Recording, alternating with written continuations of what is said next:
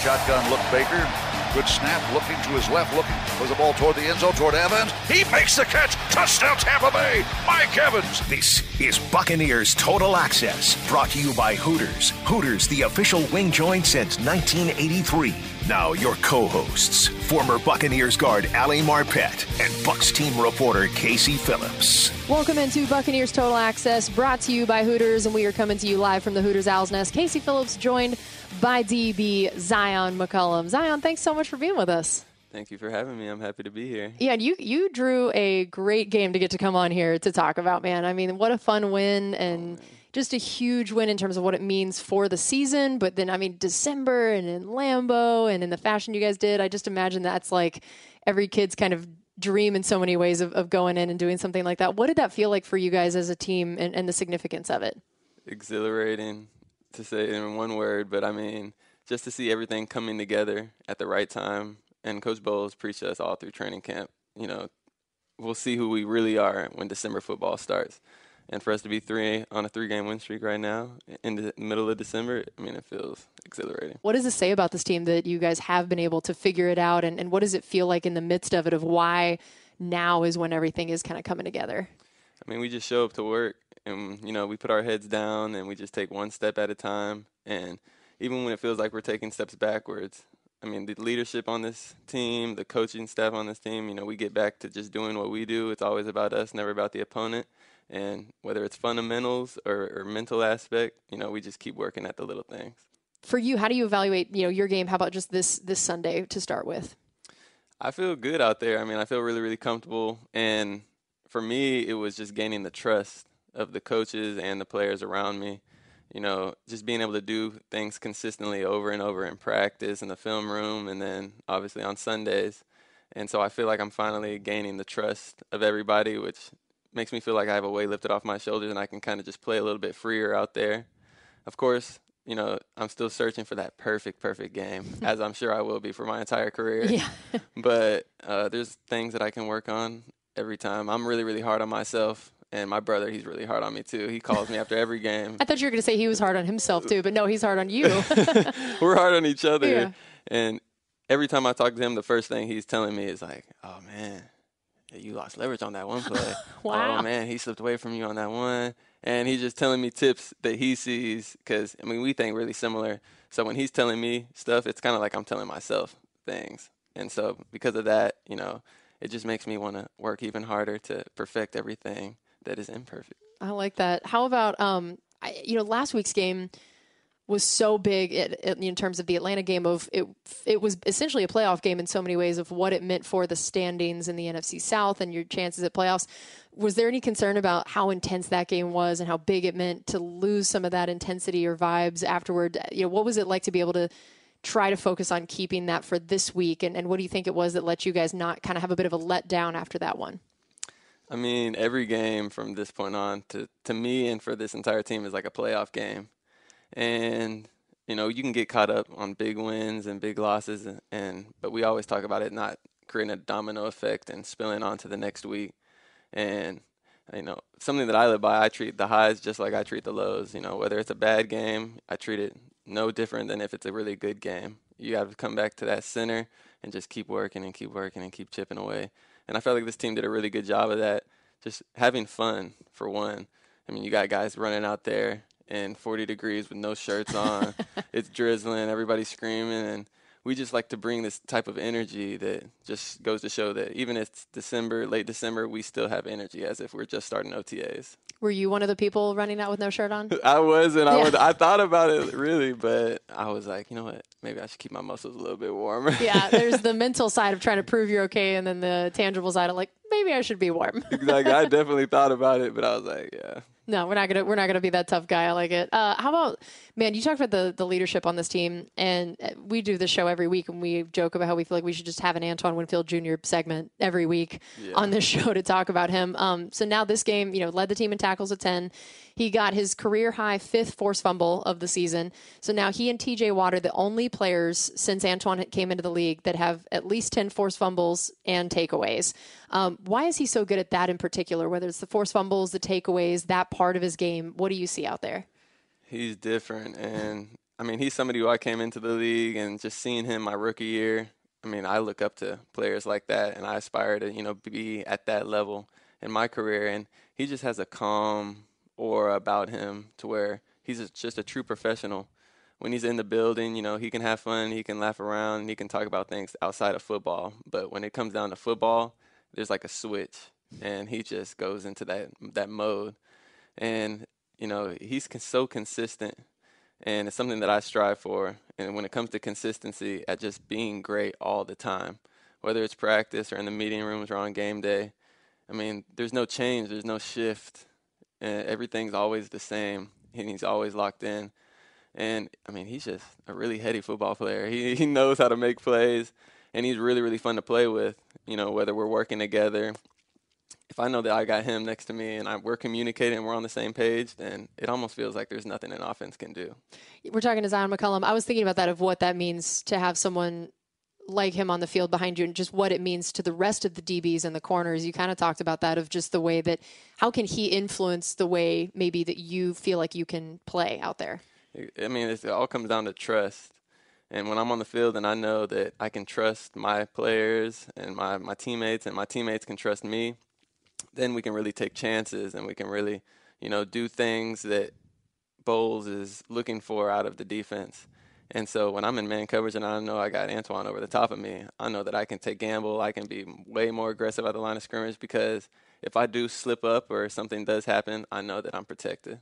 That's a big deal. And another person I feel like you'd probably say that about is Levante David. And, he got a half sack, couple tackles for loss, 9 tackles, pressures. And then this stat is amazing. He now has 10 years of 100 or more tackles, which is the third most since 2000. And he's trailing only London Fletcher and Bobby Wagner in that category. 4th career season with 100 plus tackles, 15 plus tackles for loss. No other player has more than 2 of those since they regularly started tracking them in 2006. You could just do these stats forever for him. What is it like to play alongside a guy like that, and to have him to learn with, and just even watch as almost a football fan? He's such an incredible leader. And the best quote I can think of from Rondé Barber, your best ability is your availability. I mean, he's available whenever you need him. Whenever he goes down, he works so hard to get back. And he's just a different type of leader on the sideline, in the huddle. He calms everybody down. And even when we're up and we're feeling ourselves, he's always the type of player to be like, we got to go out there again. We got to keep going, keep your foot on the next. Stay consistent, stay with your mind focused on the end goal. And having somebody like that, he just grounds everybody. It keeps everybody calm so that we can just attack and stay on attack mode. And KJ Britt stepping into a much bigger role these last few weeks. What have you seen from him, both in terms of practice and what let him be ready when his number was called? I think he's been waiting for this moment to just blossom and to really show his leadership qualities as well, because he's a superb leader as well vocally. And you can tell that he really, really cares a ton. He watches his extra film, and he's in the meeting room talking to everybody, trying to get everybody lined up and everybody right. It seems like he wants to know everybody's job so that he can just be able to just make sure that the entire defense is on the same page. And it was fun. Even last year running with him, me and him, we had our own handshake dynamic duo on special teams. And so to see him finally be able to get his opportunity at linebacker and to just take it by the head and just keep going, it's incredible, and I'm super happy for him. That's great. I've also heard he's one of the bigger trash talkers on the team. Is that fair? Oh, yeah, big time. I mean, he's definitely the loudest in the locker room for sure. I mean, you can't go in the locker room and not hear his voice. That's great. Where are you on the team in that? Do you ever trash talk? Sometimes. I mean, more than not, I talk to myself. And a lot of times if I'm on the field or anything and I do some trash talking, it's to fans, to opposing fans. Or I'll look at, other opposing team sidelines and I just get energy from all that. Not too much talking to the other players. Yeah, that's smart. The fans can't really do anything to you in the game as compared to doing it to a player. I think this is a wise move. So offensively in the game, obviously we got to talk about Baker's game, first of all. I mean, he just did so many incredible things. Season high 381 yards. He almost got his career high in yards, 4 touchdowns, perfect passer rating, which he is the first visiting quarterback ever to get that at Lambeau. Just his 4th career 300-yard, 3+ touchdown game of his career. What was it like watching him out there, and even just maybe what that did for the defense to see a performance like that? Baker baked. He did his thing. I mean, it gives us so much confidence as a defense when you just look out there and it's 3rd and 4, 3rd and 7, 3rd and 2, and I have 100% confidence that we're going to pick up this first down. And Lambeau, it's not an easy place to play at. That was my first time playing there, and I definitely want to play there again because the atmosphere is incredible. I mean, they had every seat packed, and it was loud, but there was no flinching, no blinking from anybody, especially not Baker. And he just seemed like he was on a roll. And when Baker's on a roll and everything's clicking, I mean, that's a dangerous man. That's awesome. And what has it been like just having him join the team this year? What does he bring attitude-wise, leadership-wise, and again, even the way that it can affect both sides of the ball? He keeps things fun for sure. And, I mean, when it's time to get serious, then he gets serious and he's locked in. But at the same time, he just has this easeful, jolly, just joy about him where you can tell that he really loves the game and he really cares and wants to get better. He wants to spread the ball around. He wants to run opposing linebackers over. He wants to do everything. And I think having a team guy like that is just the perfect for the position he plays. What's he like to go against in practice? He's a trash talker, too, in camp especially. I mean, it's super fun. He's so competitive. It doesn't matter, whether it's a scout team or whether it's ones versus ones. Like, he has that same competitive fire in everything that he does. And so it's fun going against that in practice because you know that you're going to get the best of him every day. And then Mike Evans, 11th touchdown catch of the season. He ties Gronk and Devontae Adams for the 12th most in NFL history. Why is he so tough to defend, particularly in the end zone, as someone who's, I'm sure, tried to do it a few times in practice? Well, I mean, for one, he's 6'5", a true 6'5". I mean, he's super tall, and I've been looking up to Mike since high school days. And when he went to the league, I mean, I was in high school. That's all they ever talked about. He was kind of paved the way for my generation. And so, I mean, I've been seeing him do it forever. And, I mean, a lot of people, I don't know if they know this, he was a two-way athlete in high school. I mean, he had offers to play basketball at A&M and football to play at A&M, and he just ended up loving football more. And so he has the jumping ability. And when he's in the end zone, he just feels like he can just dunk on anybody. And I'd say his mindset is the most powerful of anything, of all his physical traits. He has his mind made up that when the ball's in the air, it belongs to him. And so he's just going to go up there and get it. That's crazy. And yeah, so for people who didn't know, you went to the same high school as Mike. So did you go watch him play when he was in high school when you were a kid? No, so I moved to Galveston and I was in middle school, but by the time I had gotten up to high school and everything, he was already at A&M. And so we just heard the stories and then we watched the film over him, and he's such a positive influence on the community there. He comes back as much times as he can to the high school. He played in the faculty versus student game, basketball, dunking on high schoolers. Yeah, that sounds so unfair. So unfair, but that's Mike. Like, he's competitive too, and he wants to be the great at everything, and all those kids look up to him. And so whenever he's in the hallways around, it just gives the entire school just hope that, no matter what they're doing in life, like if they just try their hardest and they can be just like Mike. I love that. Just like Mike. All right, we're going to take a quick break here on Buccaneers Total Access, brought to you by Hooters, the original wing joint since 1983. This is Buccaneers Radio. Buccaneers Total Access continues. Brought to you by Hooters, the original wing joint since 1983. Back to your co-hosts, Ali Marpet and Casey Phillips. Welcome back into Buccaneers Total Access, brought to you by Hooters. We are coming to you from the Hooters Owl's Nest. Casey Phillips alongside cornerback Zyon McCollum. So, Zyon, I mean, we were just talking about Mike. Chris Godwin, another one that I'm sure going against in practice has been a wild experience of having these two guys for you to practice against. But he gets 10 catches, 155 yards, season highs for both. He had 108 yards in the first half alone, which is wild. So tell us about his skill set, the challenges of covering him, and what he can bring to the team. He's such a smart football player, and he's not the fastest. I mean, he's definitely strong. So from a corner's perspective, like me, who has, speed, and I feel like I can stick and stay glued to him, it's just so weird covering him sometimes because he's such a good route runner. He doesn't have to be fast or quick to get open. He just knows how to manipulate, defenders and find the open spots. And probably the best hands I've ever been seeing from anybody that I've played with. I mean, his hands are so sure, and he has so much confidence in his hands. And when he has confidence in Baker and Baker has confidence in him and they're connecting, then a lot of good things can happen. I'm sure it's fun to watch him do that to other teams as compared to having to go against in practice. Most definitely. And then same thing, Rashad. I mean, man, 89 yards rushing, 50 receiving. So he just keeps his streak going of the 100-plus yards from scrimmage. Now he joined Warwick Dunn as the only players in team history with 1,000-plus rushing yards and 750-plus receiving yards over their first 2 career seasons. Tell us how dangerous he's become as a receiver and how unique that is as a running back to be able to do what he does out in space and with his routes. We always knew that he could run routes and he had crazy hands. He's always making the one-handed catches and the spectacular plays, but we were just waiting for it to translate onto the field. And I feel like just watching him, I'm so proud of him because every game he just gets better and better and better and better, and there's nothing that's going to stop him. I mean, he's so confident in the way that he talks. You know, you'll never catch him on having a bad day because he just talks himself up and he's just so confident. And you need that from a playmaker, especially to his caliber. So, I mean, the sky's the limit for him. I was thinking about in this game Sunday, knowing I was having you on the show, how many people from your draft class were just making huge plays and so involved in the game. I mean, you had Coe's touchdown and Cade making a bunch of different plays, Rashad having an amazing game, Luke is in there, and you. And I mean, it's just like your draft class has been asked to do so much so early. What is it like to watch them do that? And then how is the chemistry important in terms of you guys all coming in together and having so many of you that have known each other since day one?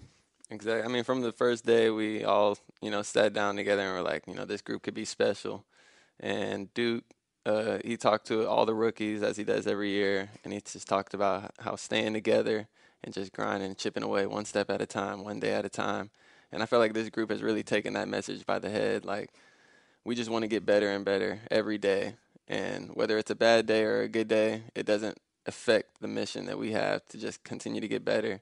And that chemistry and that love that we have for one another to just, we hype each other up. We're our number one fans, you know what I mean? So just having that family kind of aspect about it just makes us want to compete at the highest level for one another. I remember before the season started, your cornerback coach, Kevin Ross, was asked about just you and the group overall, and he said he thought that you might be and should be the most improved guy on the whole team from last year to this year. What do you think made him say that? And then I think it's maybe fair to say that he was right. Would you agree with that sentiment at this point? Yeah, sure. Why not? Why not? Not going to turn down a compliment. Definitely not. And I mean, he told me that day that he had that interview, he came up to me before and he's like, I'm going to get interviewed later.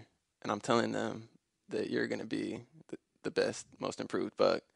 And he was just, that gave me a lot of confidence when he said that because, again, it was I just wanted everybody to trust me.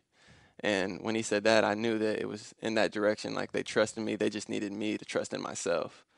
And, I feel better and better. And it was a lot of mentally that I had to, hurdles that I had to get over, facing my rookie year and the ups and the downs. And to finally be able to have an off season to just reset and to just really get deep into the playbook, have those meetings with Coach Rock and have those meetings with Coach Bowles and just get better in the summer.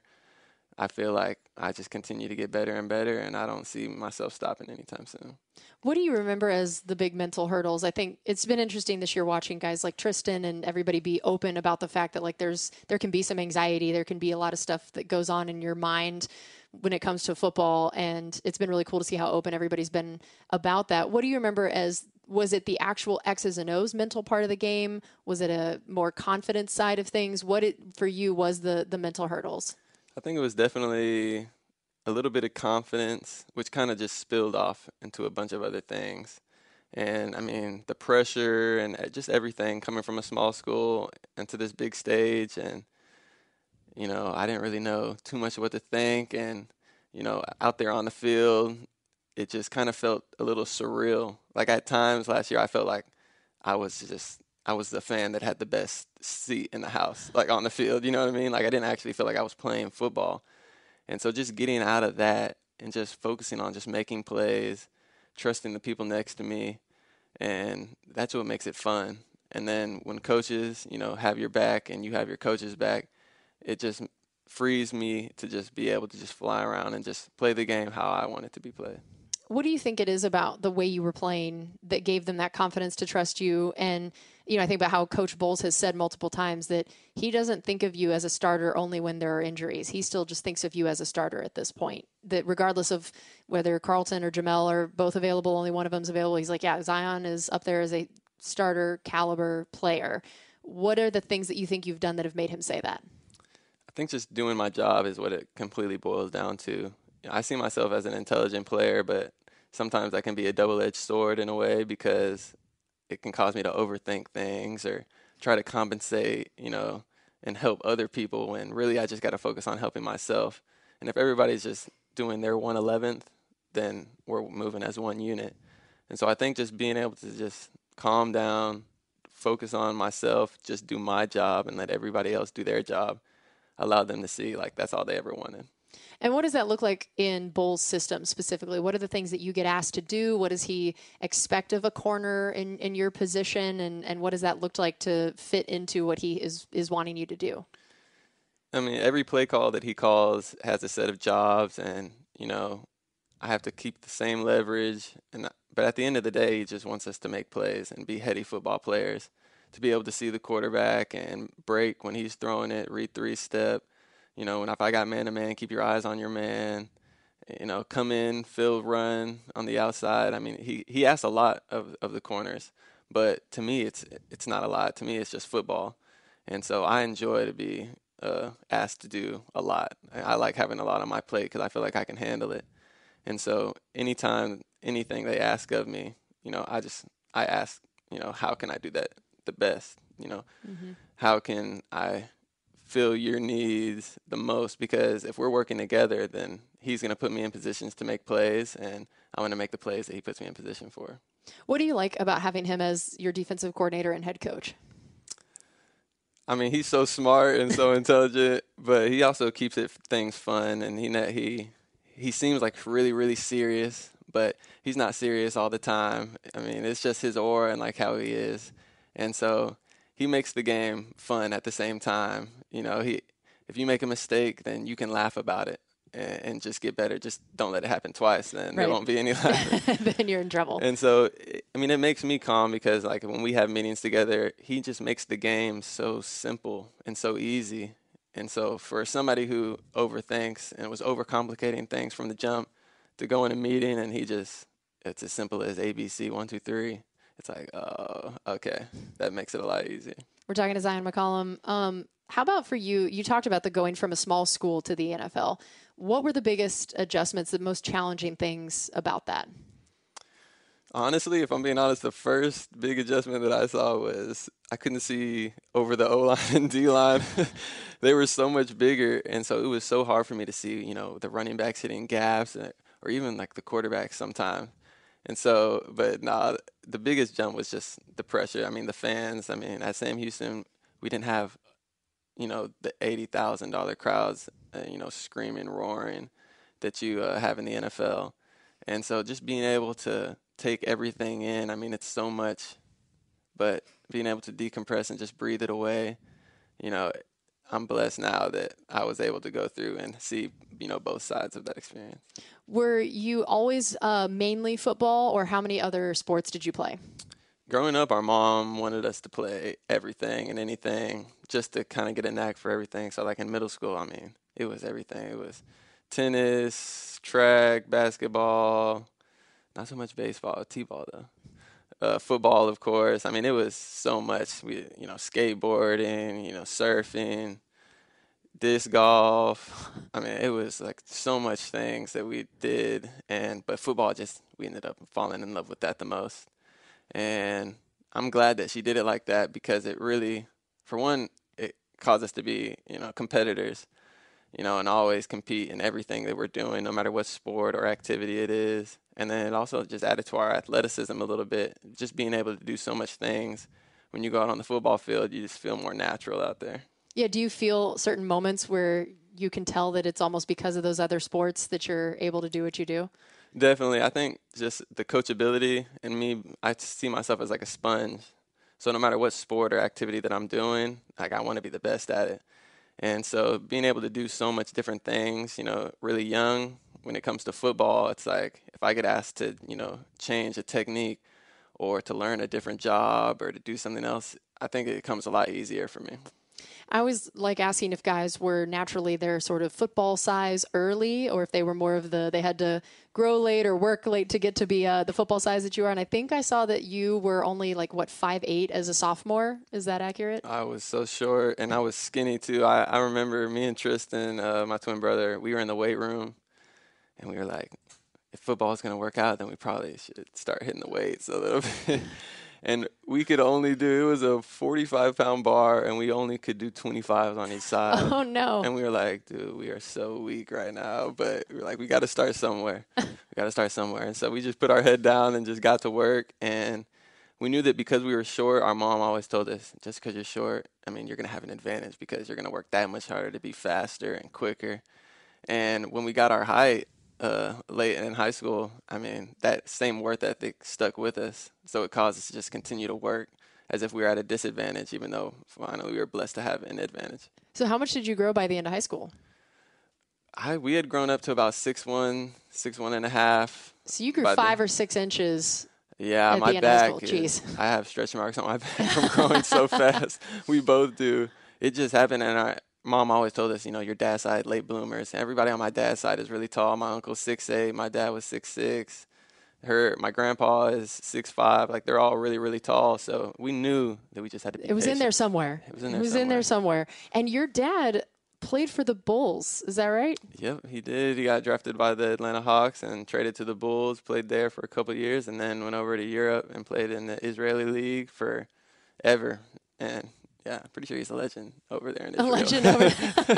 That's awesome. I love that. And he just barely missed Jordan, right, with the Bulls? Barely, just by 1 year. Were you just devastated at realizing this of my dad could have known? When I was old enough to realize that he played for that Bulls team, that's the first thing I asked. I was like, how was Jordan? When was Jordan? Man, son, bully. I was 1 year off. 1 year off. So close. Did you idolize your dad as a kid, knowing he'd played in the NBA, played overseas, or was it just your dad and you didn't even realize till later?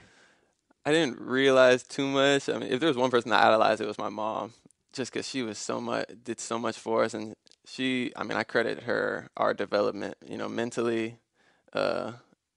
everything to her, because she was a teacher and she was always really, really hard on us. I mean, we got grounded if we had 89.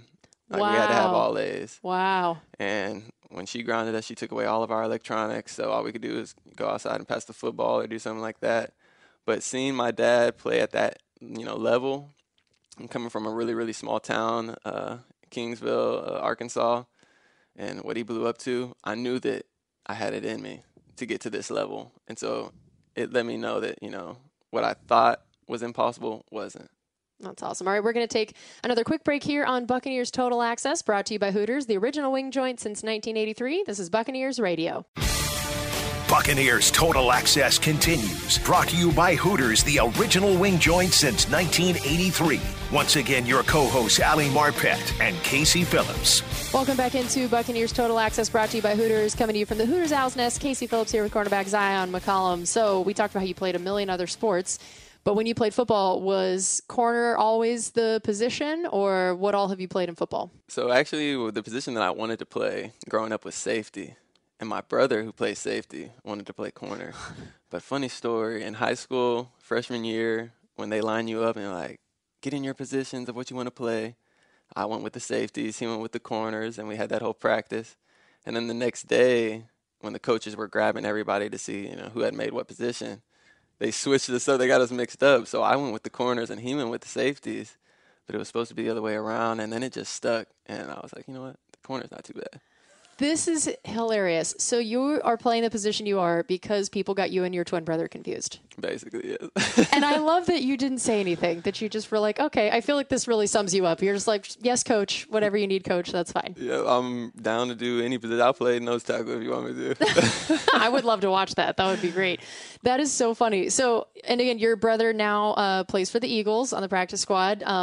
So you were already kind of facing him earlier this year. It's not like you guys are ever going to be on this field at the same time and he's on the practice squad. But how crazy is it to realize that you guys are on opposing sidelines in the NFL and that I mean, heck, there's a chance it happens again, depending on the playoff scenario, that, it's a high likelihood that if the Bucs make the playoffs, that the Eagles could be one of the teams they face. So what is it like to have already faced him once and maybe have to do it again and be on opposite sidelines?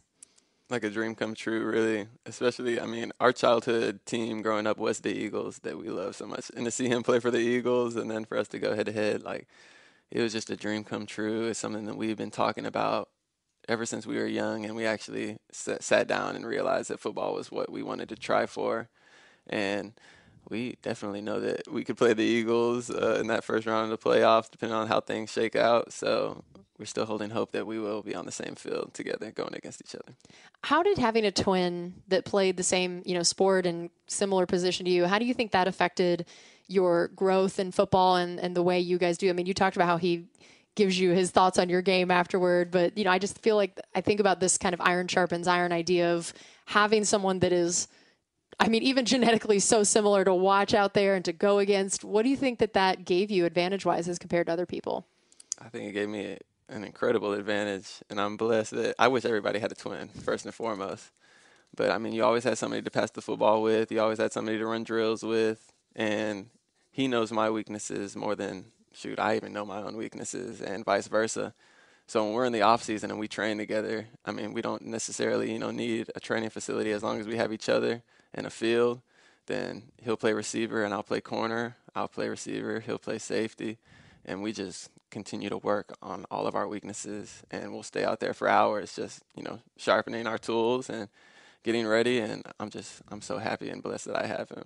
That's awesome. And so we heard that there was an accidental mix-up between the two of you. Were you guys the twins that did the purposeful switching places at times to confuse people? In elementary school, we actually did once, and we thought about it, and we only had to switch shoes. Our mom dropped us off at school. We ran in right before we walked in the doors and said, waved so that she would drive off. We switched shoes really quick. So wait, were you wearing all the same clothes? All the same clothes. And so then the shoes were the only giveaway. Yeah, Got shoes were the only giveaway. And but afterwards, after that day, he had math twice, I had science twice. It was like, if we keep doing this, then you're going to be a genius in math. I'm not going to know how to add. I'm going to know all the science. You're not going to know the planets. And so we were like, we're hurting ourselves doing this. This is the most mature thing I've ever heard from elementary school students of I really should be able to go take my math. Yeah, that's true. Now that I think about it, we were all always really, really educational when it comes to that. Like I said, our mom was really hard on us. Yeah, she wasn't putting up with it. Yeah. You knew that you were going to get grounded if you kept not going to math. And I was not going to get grounded. Yeah. But people always fell for it. No one would catch you when you would switch, that you guys were that identical? Nobody caught us on that day. And then, of course, sometimes we would play jokes, and he'd walk into one of my classes in middle school or in high school or something to see if the teacher would know. And the teacher wouldn't know until you would say something obvious, and it'd be like, stop playing around. Get out of here. Yeah. That's amazing. And then, so I love this. Not only we have you as a twin here, but of course, Rondé Barber, the famous Buccaneer, also a twin. And did I hear that you used to read his books when you were a kid? Definitely. Every single night when we were young in elementary school and we used to read right before bed, that was our favorite book. And we used to read it because, to see twins in the NFL at that level, and we were so young, but we knew we were twins. And so that was something that we could grasp hold of, and we could see it's possible. We can do this together. As long as we stay together like they did, then, we can get there.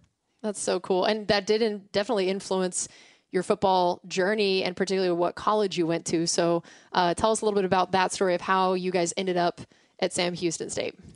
Yeah, we were originally committed to Utah, and we were both going together, and he had a small complication with his back, and so Utah decided to offer what's called a gray shirt, which basically means you sit out a year and you become a part of the next class.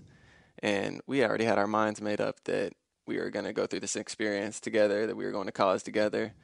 And the thought of just being on campus with him sitting at home and knowing how much he wanted to play and how much he could play and how much the back wasn't a big deal, we just you know what, back out. I can't commit to Utah. We have to decommit from them because we want somebody who believes in both of us. And Sam Houston was always that school that, they were the first school to reach out to us and offer us, and they always loved us no matter what.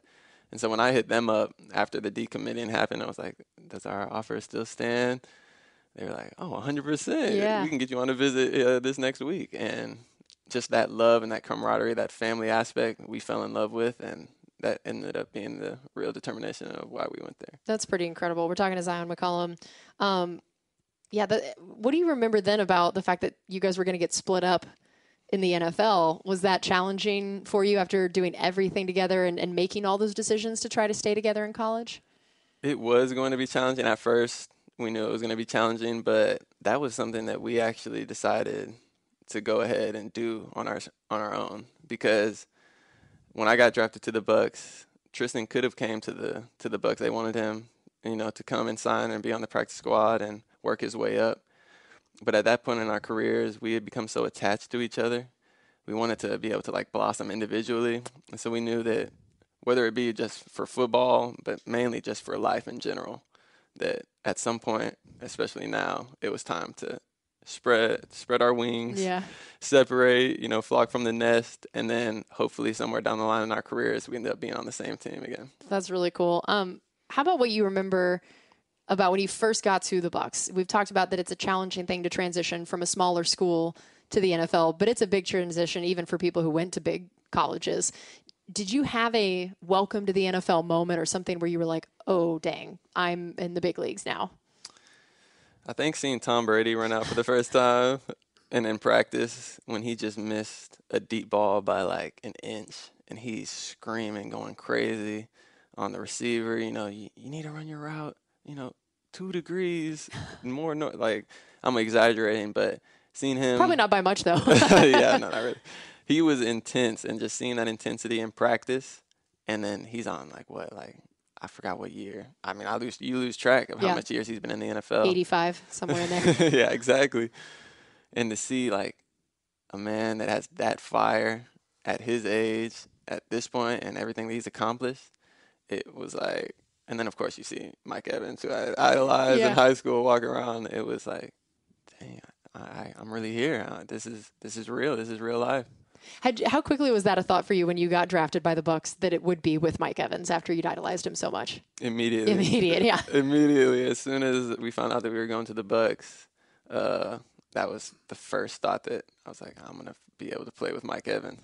Did you go tell him right away? He actually hit me up first. As soon as I had got drafted, he hit me up on Twitter, and he was congratulating me and telling me, let's go to work. I'm excited, happy to be here. Galveston, Texas, G-Ball, stand up. That's awesome. Do you remember the first time you actually lined up against him in practice? I do, yeah, I do. How'd that go? It was a learning experience.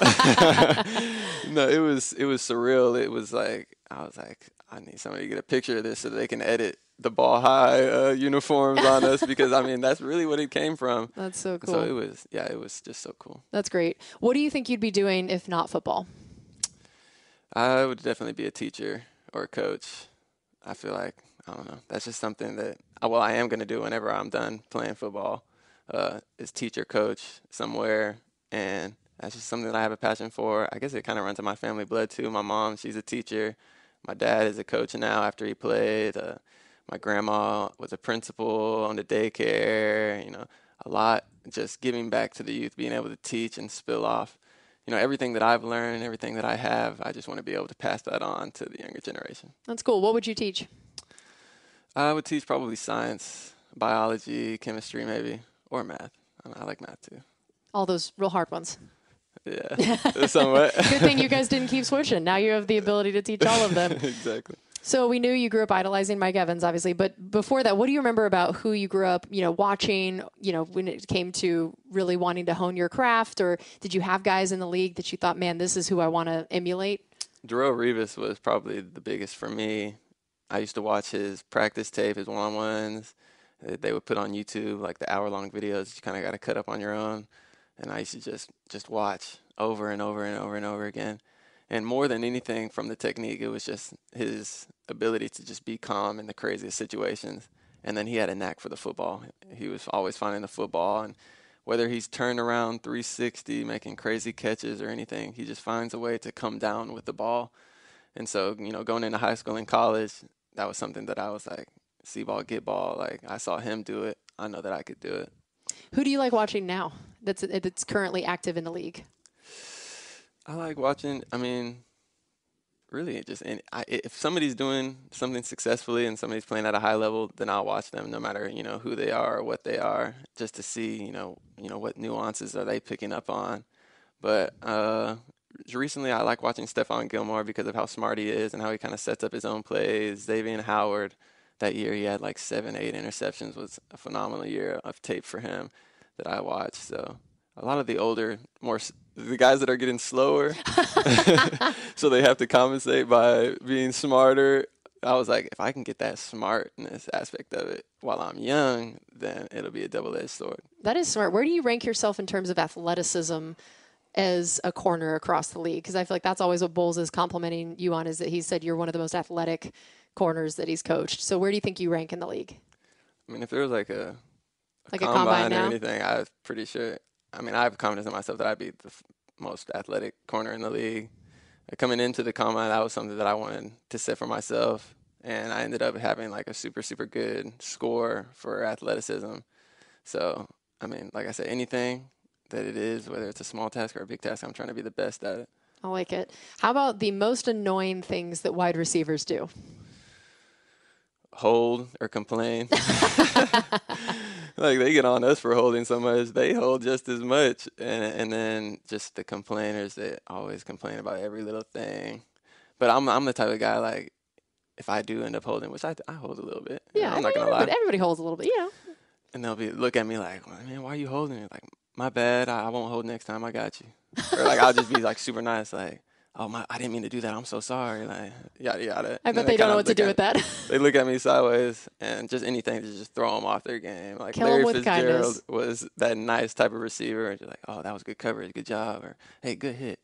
And, I've seen a lot of successful players do that. And so That's pretty funny, just to confuse people. How about the types of wide receivers that you've either, like, maybe your favorite ones you've gone against, hardest ones you've gone against? What stands out? the hardest type of receiver is the quick, shifty guys, the shorter guys that know that if I get my hands on them, that they're going to lose. So they're going to do everything that they can to make sure I don't get my hands on them. The bigger receivers, I kind of like going against the bigger receivers just because I know that they're going to try to use their muscle to overpower me, and I feel like I hold my own in that aspect.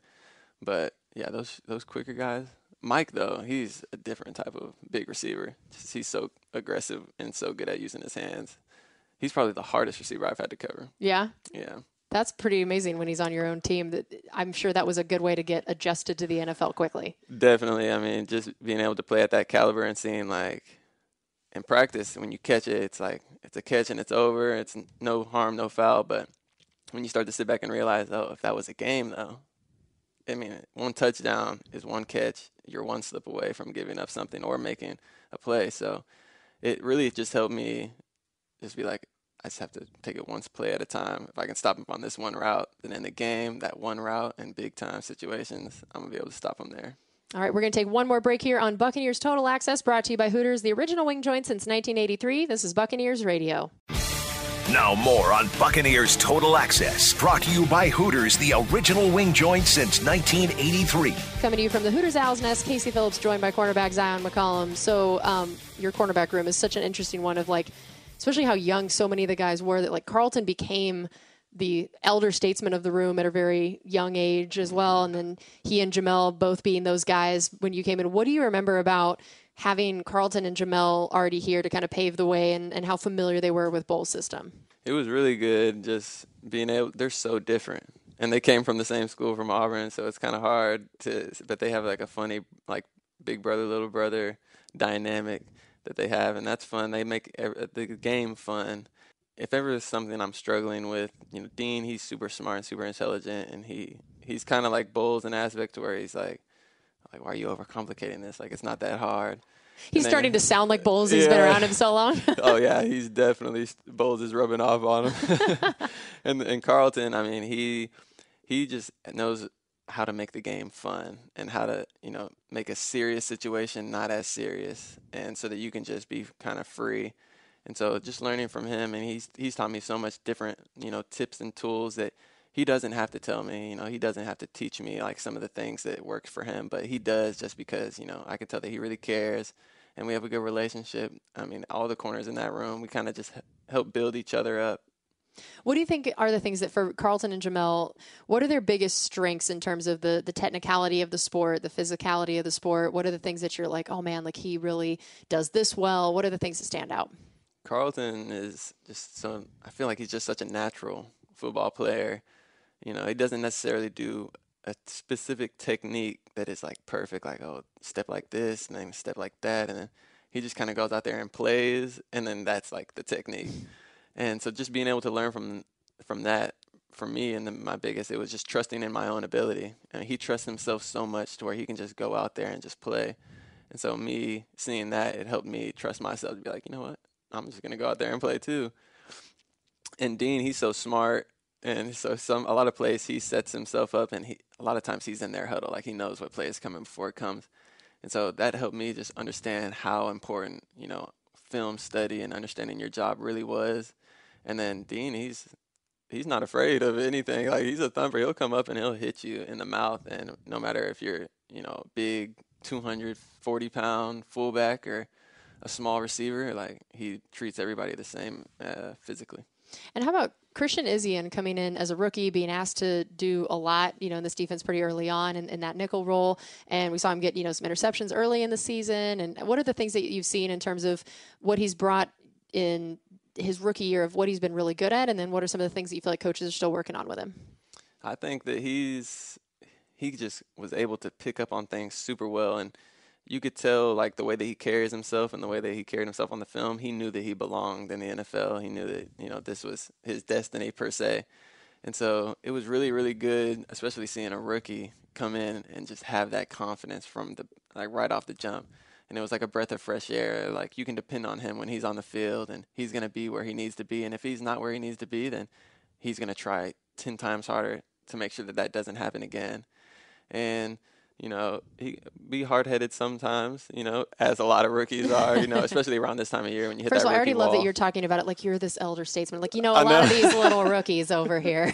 Yeah, I know. I'm not too far. You too. But a lot can happen in that offseason. That's true. And yeah, you grow a lot. It's like dog years. Exactly. Oh, yeah, that's a good way to put it. And him, I just know that he's going to continue to get better. He's a lot of fun to play with, and he's really fun to communicate with. He's, from New York. He's from Jersey, so he knows how to talk. And so having him on the field, it's like we have, conversations before this ball is snapped about what we think is going to happen, about anticipating a certain motion or whatever. So we work really well together. And then Dee Delaney having to, in similar roles to you, of being asked to just kind of fill in, jump in these different places due to injury, and he's had to do safety and corner and all these different things. What has enabled him to do that, of whatever's asked of him, whatever position, and explain just a little bit about how complicated that can be in like a Bulls system to be asked to play multiple different positions like that? It's super complicated. I mean, he's Mr. Versatile of the defense. He has been asked to play every position that he can play. And I think just his faith is so strong in the process and God and everything, that he just knows that whatever situation that he's put in, his faith is so strong that it's going to work out. And he just keeps such a positive attitude. I mean, when you're around him, you can't just help but like giggle and just start laughing, because he just brings such a good, happy, positive energy that you need. And the moment is never too big for him. The game's never too big for him. And so when he's in the huddle and he's in the game, that, he's somebody that you can depend on. And if it's ever a stressful situation in the game, and, I look over at him and he's the safety right next to me, it kind of just makes me smile. Like, you know what? Like, why am I, like, taking this too serious? Like, I got Dee Delaney right next to me. I know good things are going to happen. That's great. And now we have Christmas Eve game at home against the Jaguars. Holidays in the DB room. What do you guys decorate? Do you have the gift exchange? What does this look like? Yeah, we decorated. The rookies decorated the room. They did a decent job. Decent. I can't say they did a good or a great job. They did a decent job. How did you do last year as a rookie? I thought I did an impeccable job. Of course, impeccable. Impeccable. But I'm a little biased. But then we have a little Secret Santa going on with the safeties in the corners that, we've been doing. We did it last year, and so that'll be very, very fun. We promise we won't tell. Who do you have? I have Josh Hayes. All right. You feel good about it? You feel like? Oh, I feel really good about it. I already know what I'm going to get him, and it's perfect. I'm going to get him. If you are listening, Josh, I'm getting you what you need, not what you want. Oh, man, I can't wait to find out what that is. Are you going to bust out a Christmas outfit for the game? What are we thinking? Because I know you're always a guy that comes in swaggy. What are we thinking? Last year I wore the Christmas lights around my neck. I feel like I got to upgrade a little bit, so I might do something. It's hard for me to wear hats because, the hair. But yeah, you can't cover the impeccable hair. A way. Maybe I'll paint my hair red and green or something. I don't know. I like that. And then how about for you, just any kind of pregame rituals, home game rituals? I'm not super superstitious, and I don't really have too much rituals when it comes to when I'm at the stadium. I get my stretches in, I get my hamstrings worked on and make sure that everything's right physically. Before I come into the stadium, that's really when my process starts. When I wake up in the morning, I make sure that right before I go to bed, I look at my notes so that I go to sleep with the offensive scheme and the routes are in my head so that when I wake up, it's the first thing that I'm thinking about. And then I'm a big shower person, so I'll take like an hour-long shower and just sit there and just be with my thoughts and just be restful and be mindful of everything and remind myself of everything that I'm grateful for and why I'm here and to just go out there and play as hard as I can. I love it. Well, Zyon, thank you so much for joining us. This has been awesome. We really appreciate it, and good luck on Sunday. Thank you. It's super fun having. Awesome. All right, thanks all of you guys for listening. This has been Buccaneers Total Access, brought to you by Hooters, the original wing joint since 1983. This is Buccaneers Radio.